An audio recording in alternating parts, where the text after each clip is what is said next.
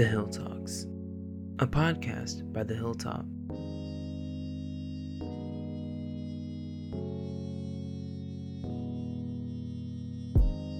Hello, and welcome back to the show. I'm Juan Ben Jr., your host, bringing you 3 stories you need to know, coming from the nation's oldest Black collegiate newspaper. We're back after taking some much-needed time off, and this week, we're talking Sam Altman and AI, men's lacrosse, and the approximately 215 bodies found buried behind a Mississippi jail. So, without further ado, let's get into it.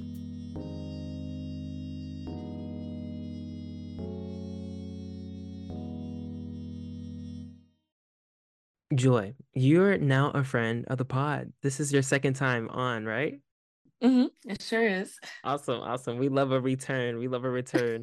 This week, you wrote about Sam Altman and his visit to Howard's campus last Friday. Altman, of course, is the co-founder and CEO of OpenAI, the tech company behind ChatGPT, and he sat down with Howard President Dr. Ben Vinton III and Dr. William Sutherland, who runs Howard's Center for Computational Biology and Bioinformatics. Try saying that 3 times fast.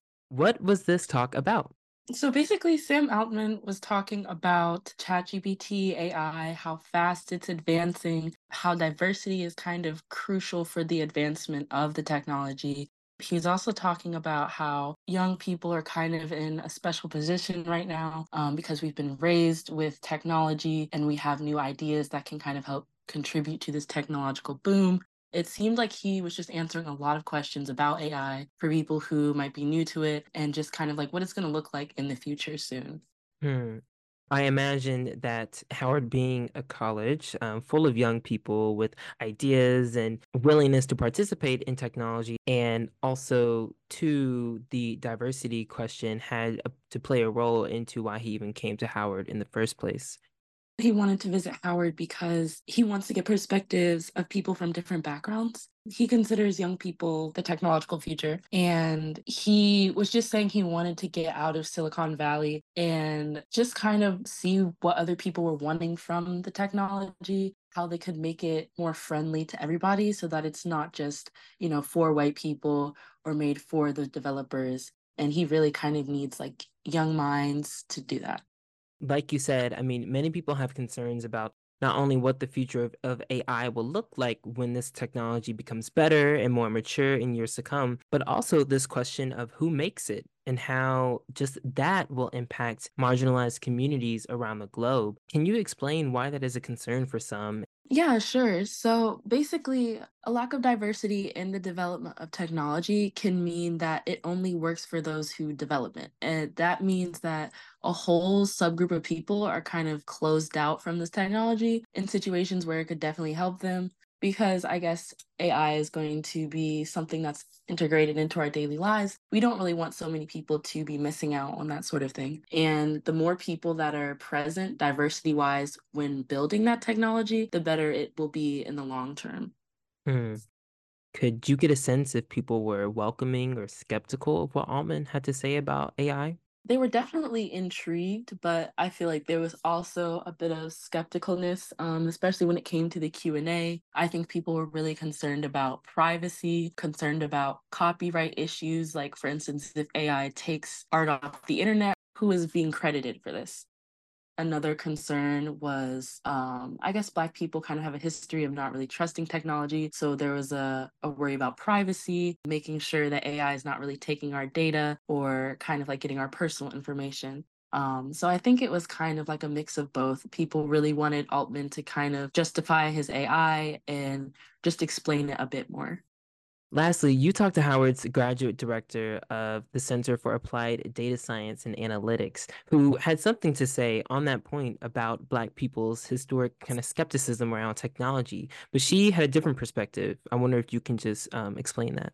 Yeah, so she was just basically saying that usually we're kind of excluded from technology like this because we're not put in the spaces to participate.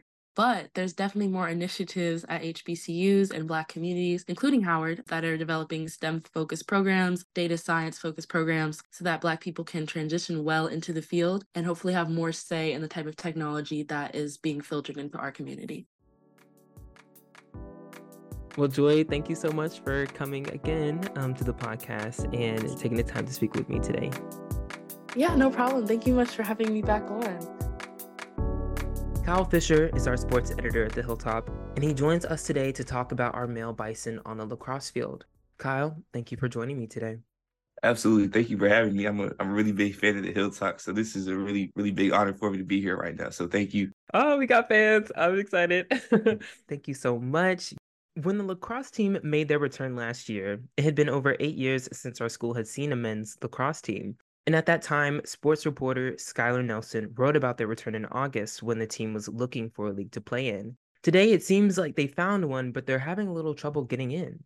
The next collegiate league, it's something that's very forward thinking. It's a newer style of lacrosse, so they want to join this thing, and they got introduced to the opportunity in late December, early January. So it was a very quick thing, and unfortunately, the deadline for them to get everything they need, get all their ducks in a row, is also in January. With that, they needed help from administration, from the university, and they haven't been able to get that yet. So that approval stands in the way right now of them joining the league. Because they're still waiting on this approval from the administration, it seems like the team has chosen some other route to sort of maybe win the hearts of the university.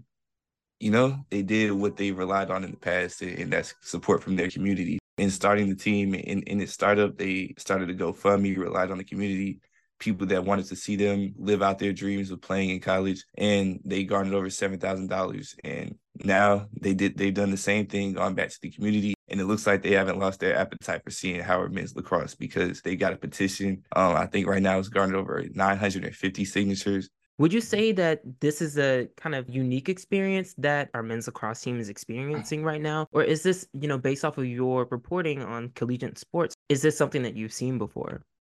I would love to say this is a unique experience that they're going through, but it's not. You can't really blame anybody. I wouldn't say it's anybody's fault, because football makes the money. So you have to put your money where you're going to make the most money back, right? But there's a lot of people with a lot of interest. And the stereotypes was that, oh, Black people, football, basketball, that's it. But we have a lot of more interest in that. And, it takes generosity a lot of the time. It takes that will, it takes that initiative. Years ago, the student reached out to Stephen Curry about starting a golf team. It was just like this, honestly. It's just a dream, just somebody with a passion. So you see this across a ton of sports and a ton of different endeavors within collegiate, especially HBCU sports, honestly. Like you said, the petition is reaching 950 signatures, which is just a short ways away from their goal of 1,000. Is there any kind of indication that the team's call to the community has influenced the university's decision? We know that it's gotten their attention, and that is at the end of the day that was part of it, just getting their attention. But as far as an official stance, that remains to be seen, and we couldn't get that at this moment. These guys want to feel like they can measure up, they can measure how their success is on a season and achieve a goal of winning together, and that's what this league would allow them. Okay. Well, Kyle, thank you so much for joining me. I really appreciate you coming on and talking about this. Thank you so much. Darren O'Neill is a news and politics reporter with the Hilltop. She wrote about the hundreds of bodies that were found behind a jail in Jackson, Mississippi, in what is being called a pauper's grave. Me and you, we just talked about what a pauper's grave is, but I wonder if you can explain for our audience exactly what this means. Describe the cemetery and what led to its discovery. So basically, when it comes to the cemetery itself, it was basically an open field that was filled with mainly dehydrated grass, weeds, and all of the bodies that were buried there were only marked with a metal pole and a blue spray painted number where the gravesite was.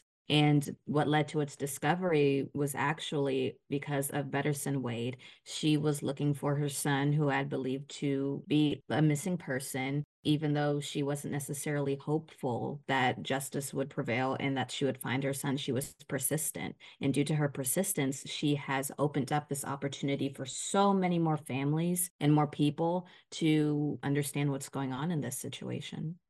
I'm glad that you brought up all the families that have been impacted by this. I mean, hundreds of bodies have been found in this plot of land, as you say, behind this Mississippi jail. Now, Ben Crump has chosen or has been hired actually to represent 6 relatives of the deceased found in the gravesite.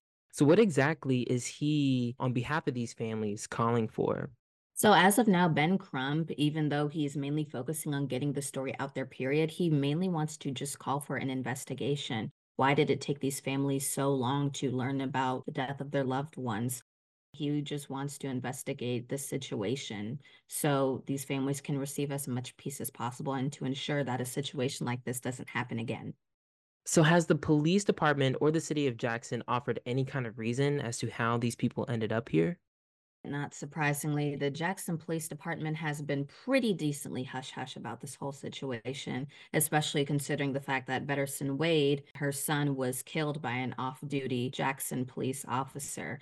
And I think mixed with that aspect of it, that has caused the police department to be very, very strategic when it comes to what they're saying and what they're not saying. And as of now, they are not really saying anything. Well, Darren, we will definitely reach back out to you to keep us updated on the story. Thank you so much for your reporting, and I really appreciate you on talking with me today. Thank you so much. Thank you so much for tuning into this week's episode of The Hill Talks. This episode was written, edited, and produced by me, but none of it would have been possible if it wasn't for the hard work of our reporters and editors at The Hilltop. Special thanks to Joy, Kyle, and Darren for joining me today. You can check out their stories and more of our reporting by visiting thehilltoponline.com, where we publish stories on everything from news and politics to what's happening in culture every Monday. Follow us on social media at thehilltophu, and if you liked our theme music, it was created by Terry Thomas. With that being said, this is where I leave you. Till next time, Bison.